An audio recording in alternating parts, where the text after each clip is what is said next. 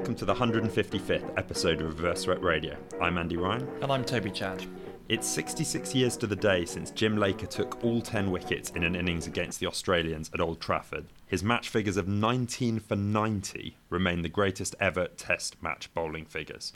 Colin Cowdrey described Laker that day as the calm destroyer. I remember listening to a debate maybe a couple of years ago, maybe it was an article on Cricinfo talking about the greatest ever bowling figures, and someone made the claim that Jim Laker's 19 for 90 was kind of a complete inevitability of bowling on uncovered pitches once it had rained a bit. And I always felt a bit that's probably, if I was Jim Laker, I'd be a bit upset of having taken 19 wickets in a Test match and being told that that's just the nature of the pitch. The Australians were famously very unhappy about the pitch, and Locke at the other end was also famously unhappy about the fact that his one wicket, in its own way, became kind of as infamous as If you're the Laker's other 19. spinner, then you can get a bit annoyed. Now Andy does not only have a beautiful voice; he also has a beautiful pen, and he's going to be telling us about a article that he's been writing. I've been watching a remarkable run fest at Glamorgan, although I was interested in the fact that dear old Billy Root, Joe Root's brother, of course, scored a duck in what was otherwise one of the highest ever first innings team totals, a bit like what we were saying about Locke and Laker. From the archives, we're going to be talking about a slightly hazardous moment on a cricket pitch in India in the early 1990s, and then we're going to be reviewing a book, The Unforgiven Missionaries or Mercenaries, a fantastic book by the Australian sports writer Ashley Gray about the rebel West Indian tour of South Africa. So I've always written bits and pieces, but the various lockdowns were a great chance to write more, despite all the frustrations. And I decided I was going to enter the Wisden Writing Prize, which, for those you haven't heard of it, Wisden run an annual prize. The only condition, as far as I understand it, is that you can't be a professional writer, can't have been published in Wisden before. 500 so it's for new words. Voices. That's fantastic. Exactly. I've never heard of it. Yeah, and it's 500 words, any topic linked to cricket, and it can't be a match report, I think, is the only condition. So I looked for inspiration in our various from the archives features that we've done on this podcast, and I settled on a feature from back in episode 89, the two cricketing London Underground posters from the 1930s.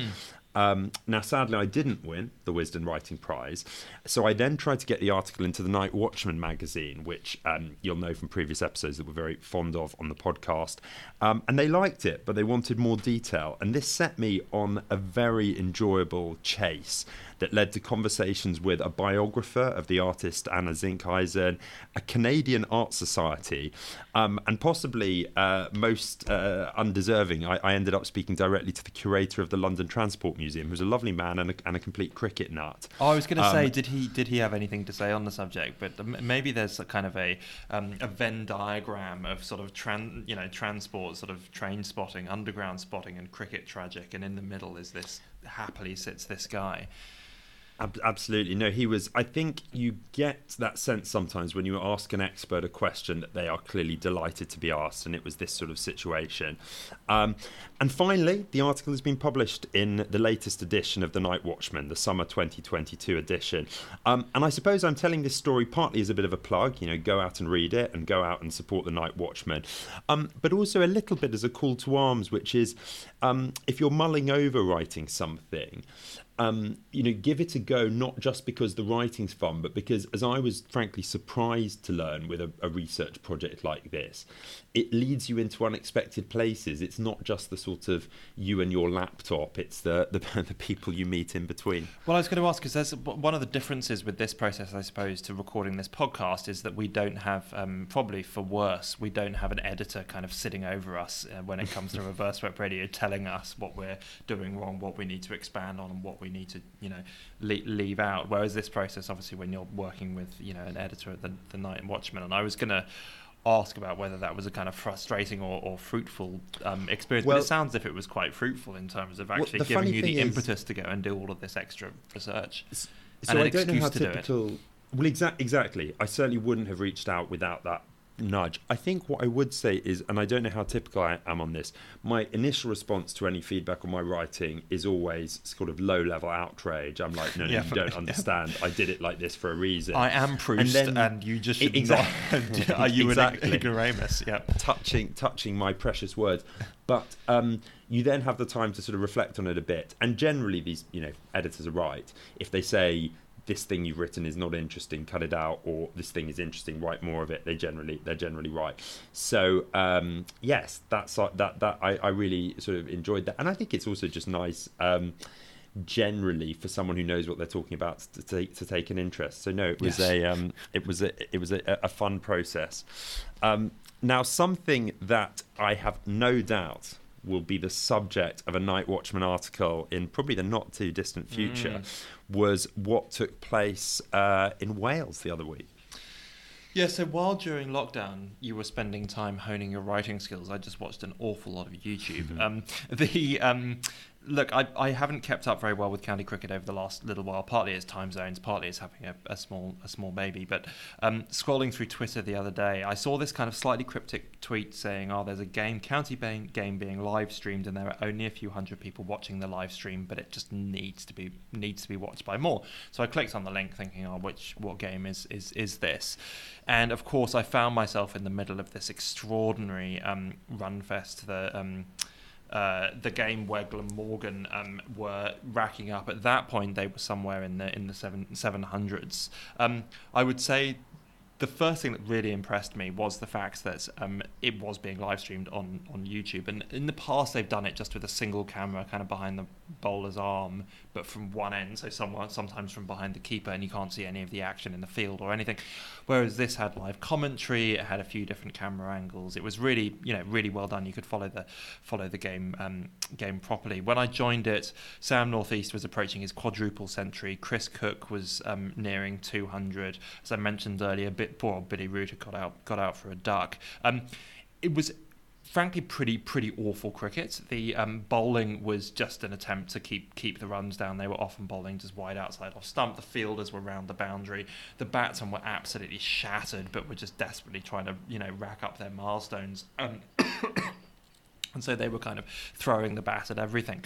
But because of that, it was also kind of quite compelling as well. It was like watching, if you took a kind of test team and just gave them 12 beers and then sent them into the nets. And it was quite kind of amusing to watch kind of really quality professional cricketers kind of slightly brought low, I suppose. And then, of course, there was just the intrigue of where Sam Northeast was going to end up on the run scoring record list and where the game was going to end up as well, because there was a little bit of life still in the game. The other thing which I found quite compelling about it is that when Sam Northeast finally did get to his quadruple century, and that's not something that everyone achieves, but his just kind of muted celebration of just about managed to lift his arms to the not very many people in the ground. I think he was just absolutely exhausted, and it felt like a foregone conclusion for a while.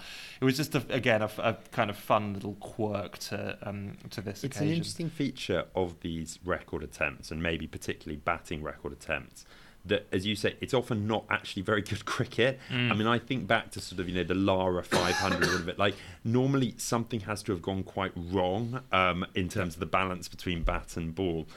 What was quite entertaining is you said there was surprisingly life left in this game. Glamorgan went on to win the game. They put Leicestershire in and bowled them out. I think it was, and I think they've been in the field for a long time before their poor openers had to go out, because I think it was on the last day. They declared on the last day, was it? And they gave themselves not all that long to bowl them out, but did bowl and them it was out. An interesting trade-off, wasn't it, between sort of individual, and obviously the right thing to do is team success. But I saw there certainly was some initial outrage on Twitter about the fact that Northeast hadn't been given his chance to go on and break all the records and get his 500. But it would have taken. I mean, the scoring was really slowing down. It would have taken an awfully long time to have got there, certainly.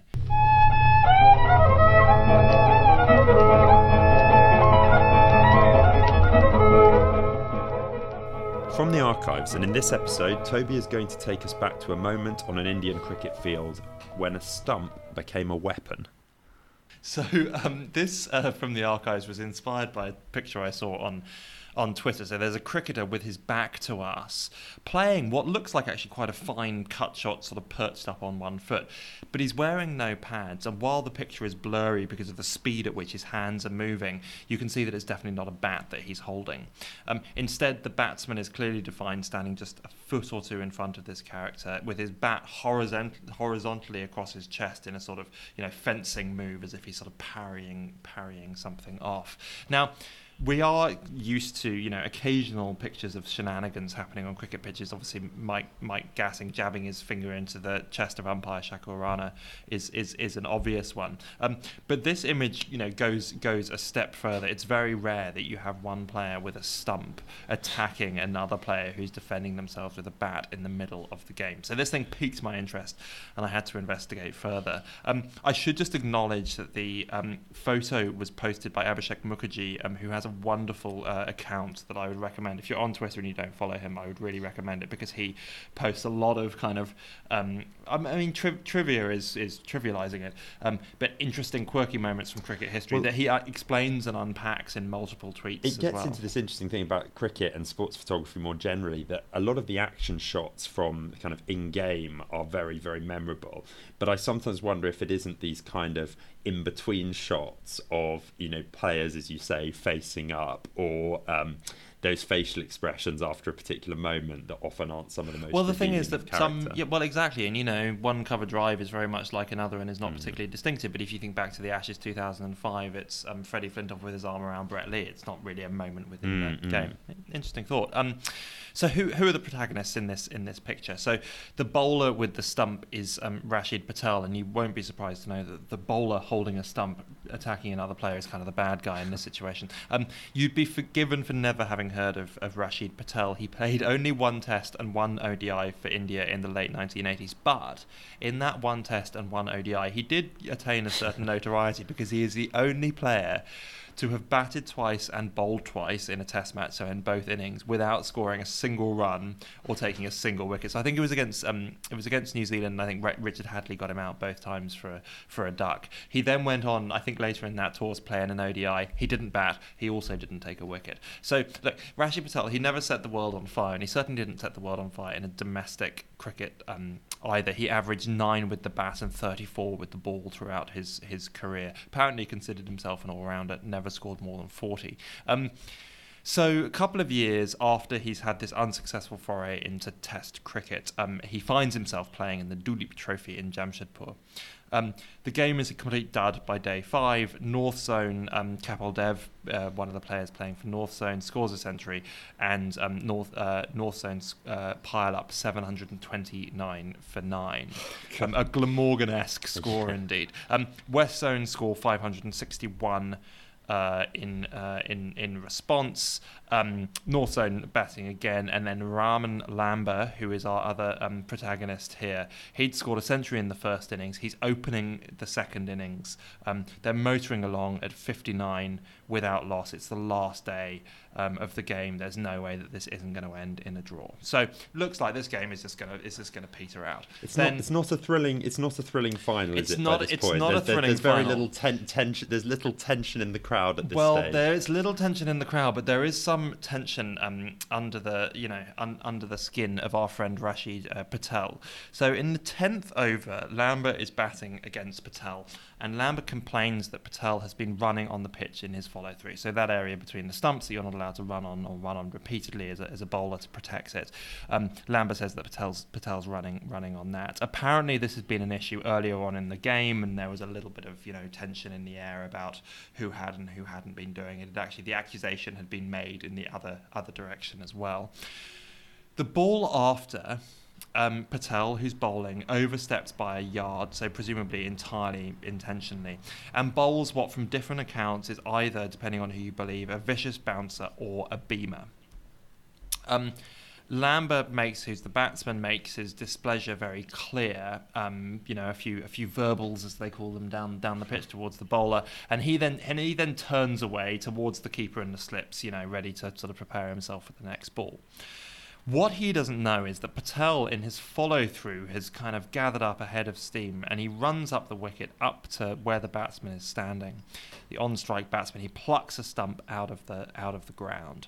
Luckily, the batsman at the other end, AJ Jadeja, he's the kind of person you want when you've got a bowler on the rampage with the stump. He's alert, and he shouts out to Lamber, and he says, watch out, you've got Patel coming at you. He also, Jadeja, who seems like, from all accounts, comes out of this very well, the only person really to come out of it well. He then goes and he puts himself between his teammate and Patel. He actually is the person who ends up getting, I think, hit quite extensively with the stump.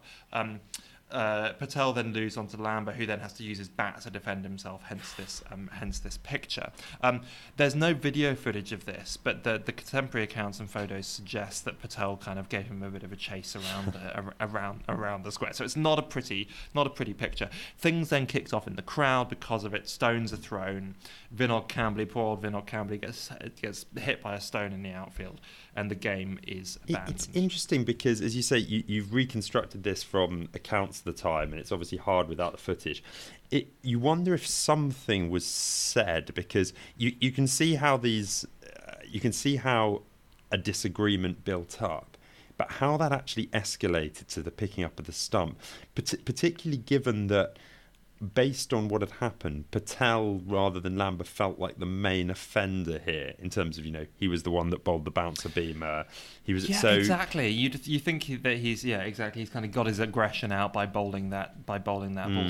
So we don't know, and there are no accounts as to whether there was some kind of brilliant sledge that cut to the bone about Patel's grandmother or something that suddenly made him see red.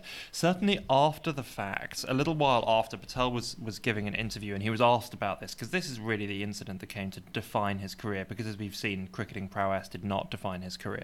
And he said, look, cricketers are generally good guys, but things happen in the heat of the moment when the pressure gets to you. In my case, Northstone piled up 700 plus runs. To me, they were playing defensive cricket. I was provoked by Rahman and got very angry. Now, we don't know what that I was provoked by Rahman bit means, but I don't think a suitable reaction to someone playing defensive cricket is to, or for someone who scored 700 plus with you, is to start attacking them with a stump. I mean, that seems like a bit of an escalation. And I have to be honest, when you read accounts of what Patel was like as a person, I think it might have been in his character to have flipped out without particularly.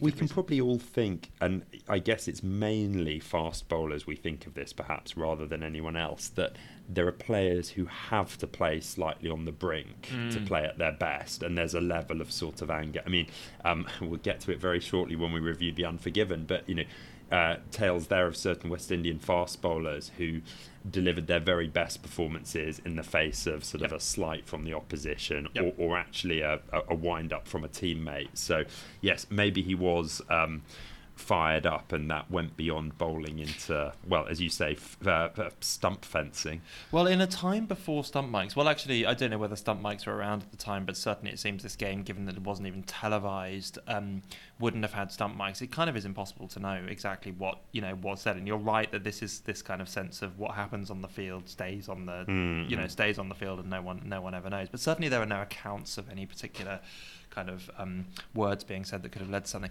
So there were three really interesting fallouts from this. First one of which is that the game and the trophy that they were playing for, because let's remember this was a final, was awarded to Northstone on the basis of their higher first innings score.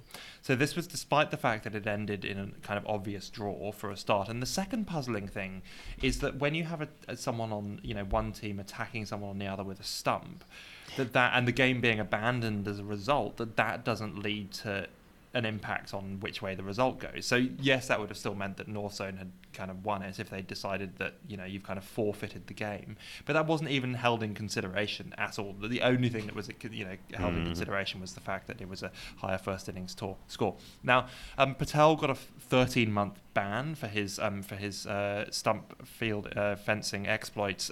That seems pretty lenient, to be honest. He could have done some serious damage to someone's eye.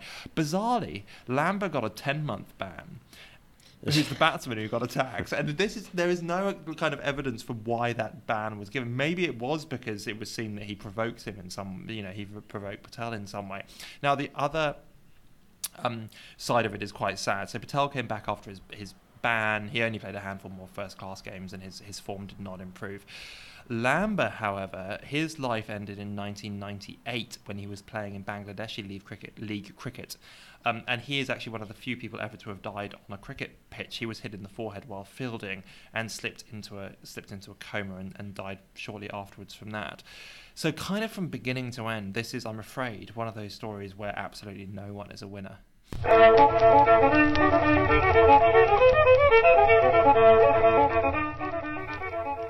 The review, and for this, the 155th episode of Reverse Swept Radio, we have been reading The Unforgiven, Missionaries or Mercenaries, the untold story of the rebel West Indian cricketers who toured apartheid South Africa.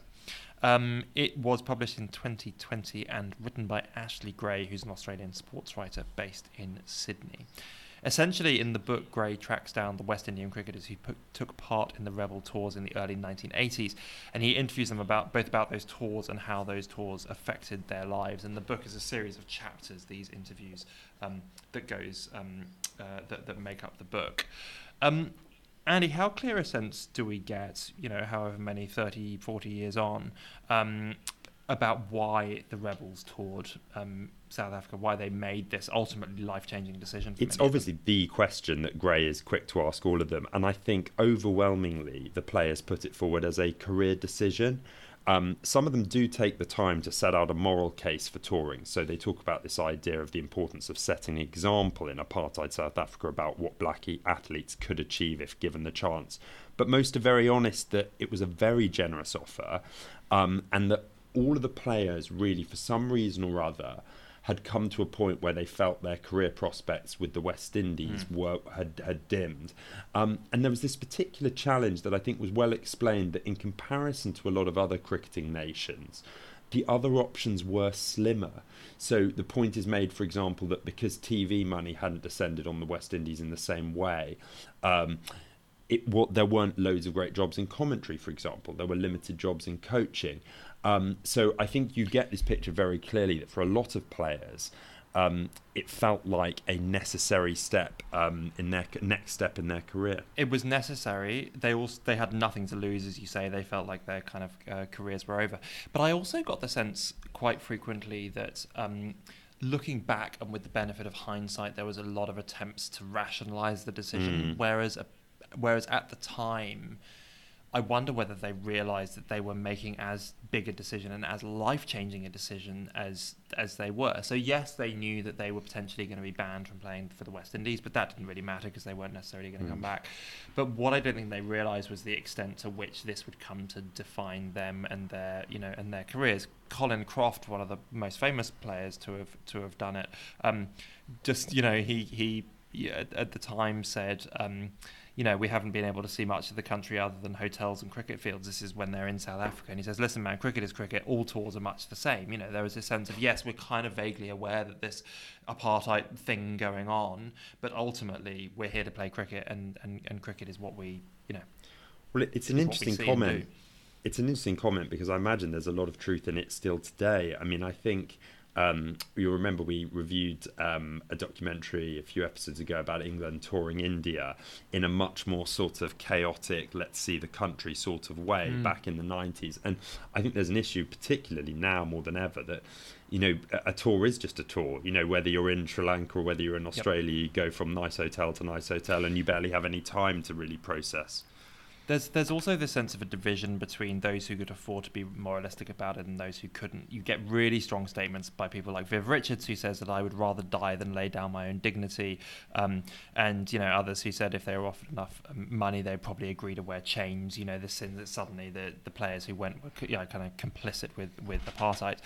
Roland Butcher, who was the first black man to play for England, and he went to South Africa in Mike Gatting's 1989 Rebels side, asked the question of if they had been in a similar position to the others, i.e. less well paid, less successful careers, would they have been so scathing? Well, and there's also the point made that some of these people were much more understanding in private, weren't they? There are comments made that, for example, Viv Richards was much more sympathetic in private, and maybe if you're being sympathetic to the Viv Richards style figures, you're saying that it was difficult because as a public figure they felt they had to take a hard line, And in private, when they were talking to some of their friends who had toured, maybe they did understand the financial reality. Yeah, and I think it's impressive that Ashley Gray, the author and interviewer, never particularly takes a hardline stance on this. He himself doesn't make a moral judgment about what these people did, which I think is actually kind of refreshing in the sense of he's telling their stories rather than trying to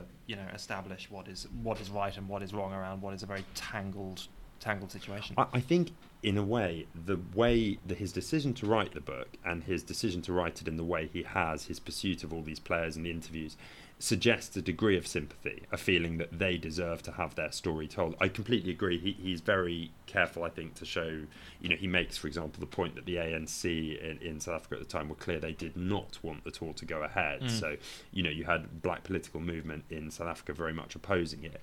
But I think Gray is clearly he wants to give the players that chance, sort of years on, to have their voice, which for an awful long time that they never really had.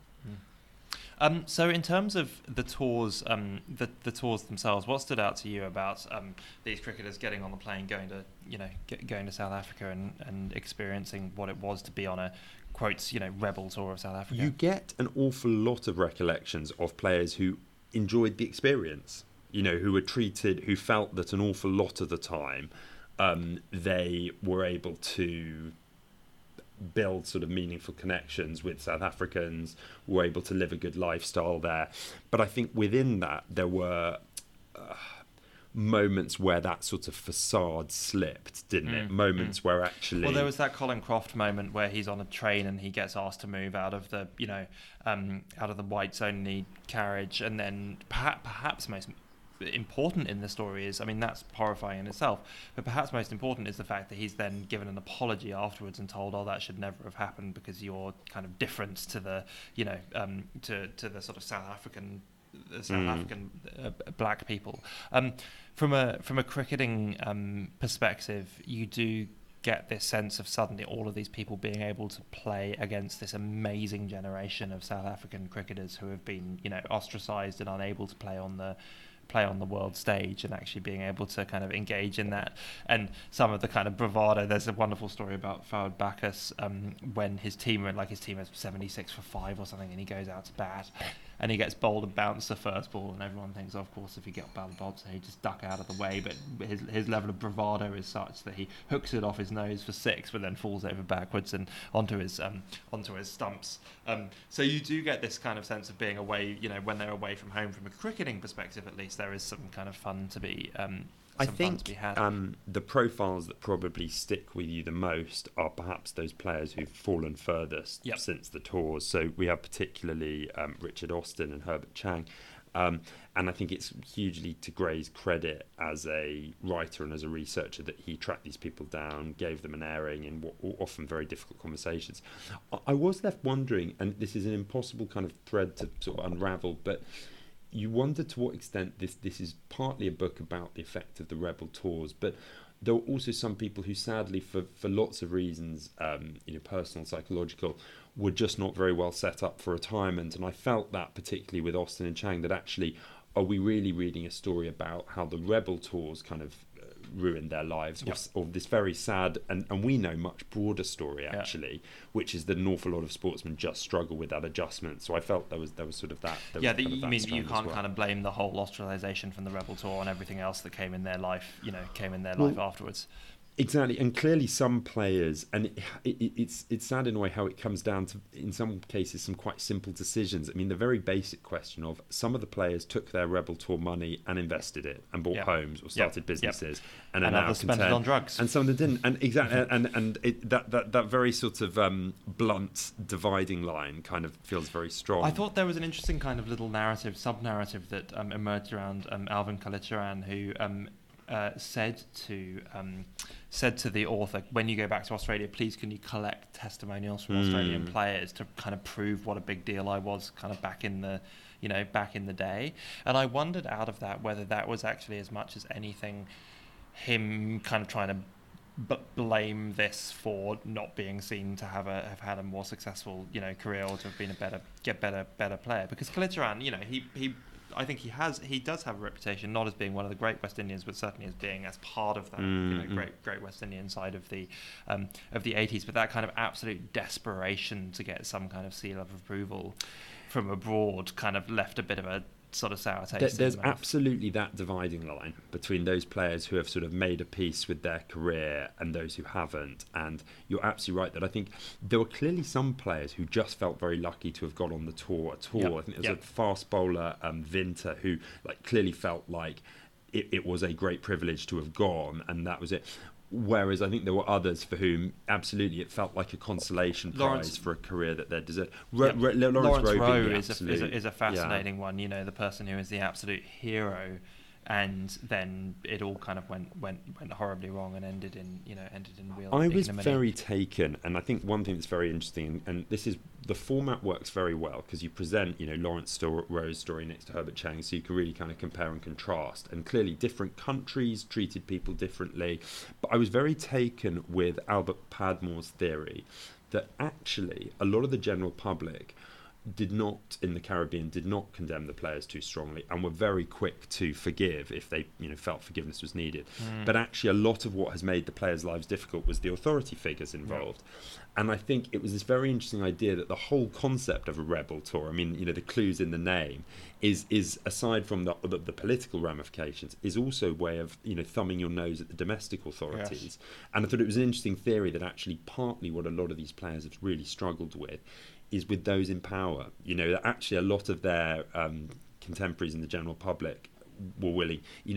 Everyone wanted to watch Lawrence Rowe bat, whatever had happened. Yeah. They were, but some of those more senior in the game found it much harder to move on. Which probably explains why quite a lot of them are now lived abroad and tried to completely escape those power structures. That was very striking, wasn't it? How many people? Yeah, which is another testimony to Gray's extraordinary research that he was chasing. Well, and on that, I think the other thing to say about the book is that it's actually very, very well written, and that two traps that it could have fallen into, one of which is kind of telling telling the series from a whole lot of different perspectives. It could have got quite repetitive, and also writing up interviews can often lead to quite stodgy writing. But I felt he really avoided that, and it's a remarkably well written and well put together book where you get a sense of the different characters of each of the cricketers, without it kind of descending into caricature. Yeah, and I think that the pursuit of the players become interesting stories in themselves. There's the very with Bernard Julien, which I think is a very sad story. Who's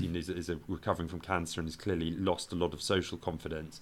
And I think he never gets to interview Julian, but actually, in its own way, his repeated attempts to try to speak to him, tell you as much about where he has ended up as an interview ever could. So that is Mercenaries or Missionaries or Mercenaries, The Unforgiven, and I think would come with our strong recommendation. Absolutely. It's not really just a story that perhaps hasn't been told in this, but it's certainly a story that hasn't been told by the participants in this way before. And that is the 155th episode of Reverse Swept Radio. Get in contact at Reverse Sweat on Twitter, or leave us a review over on iTunes.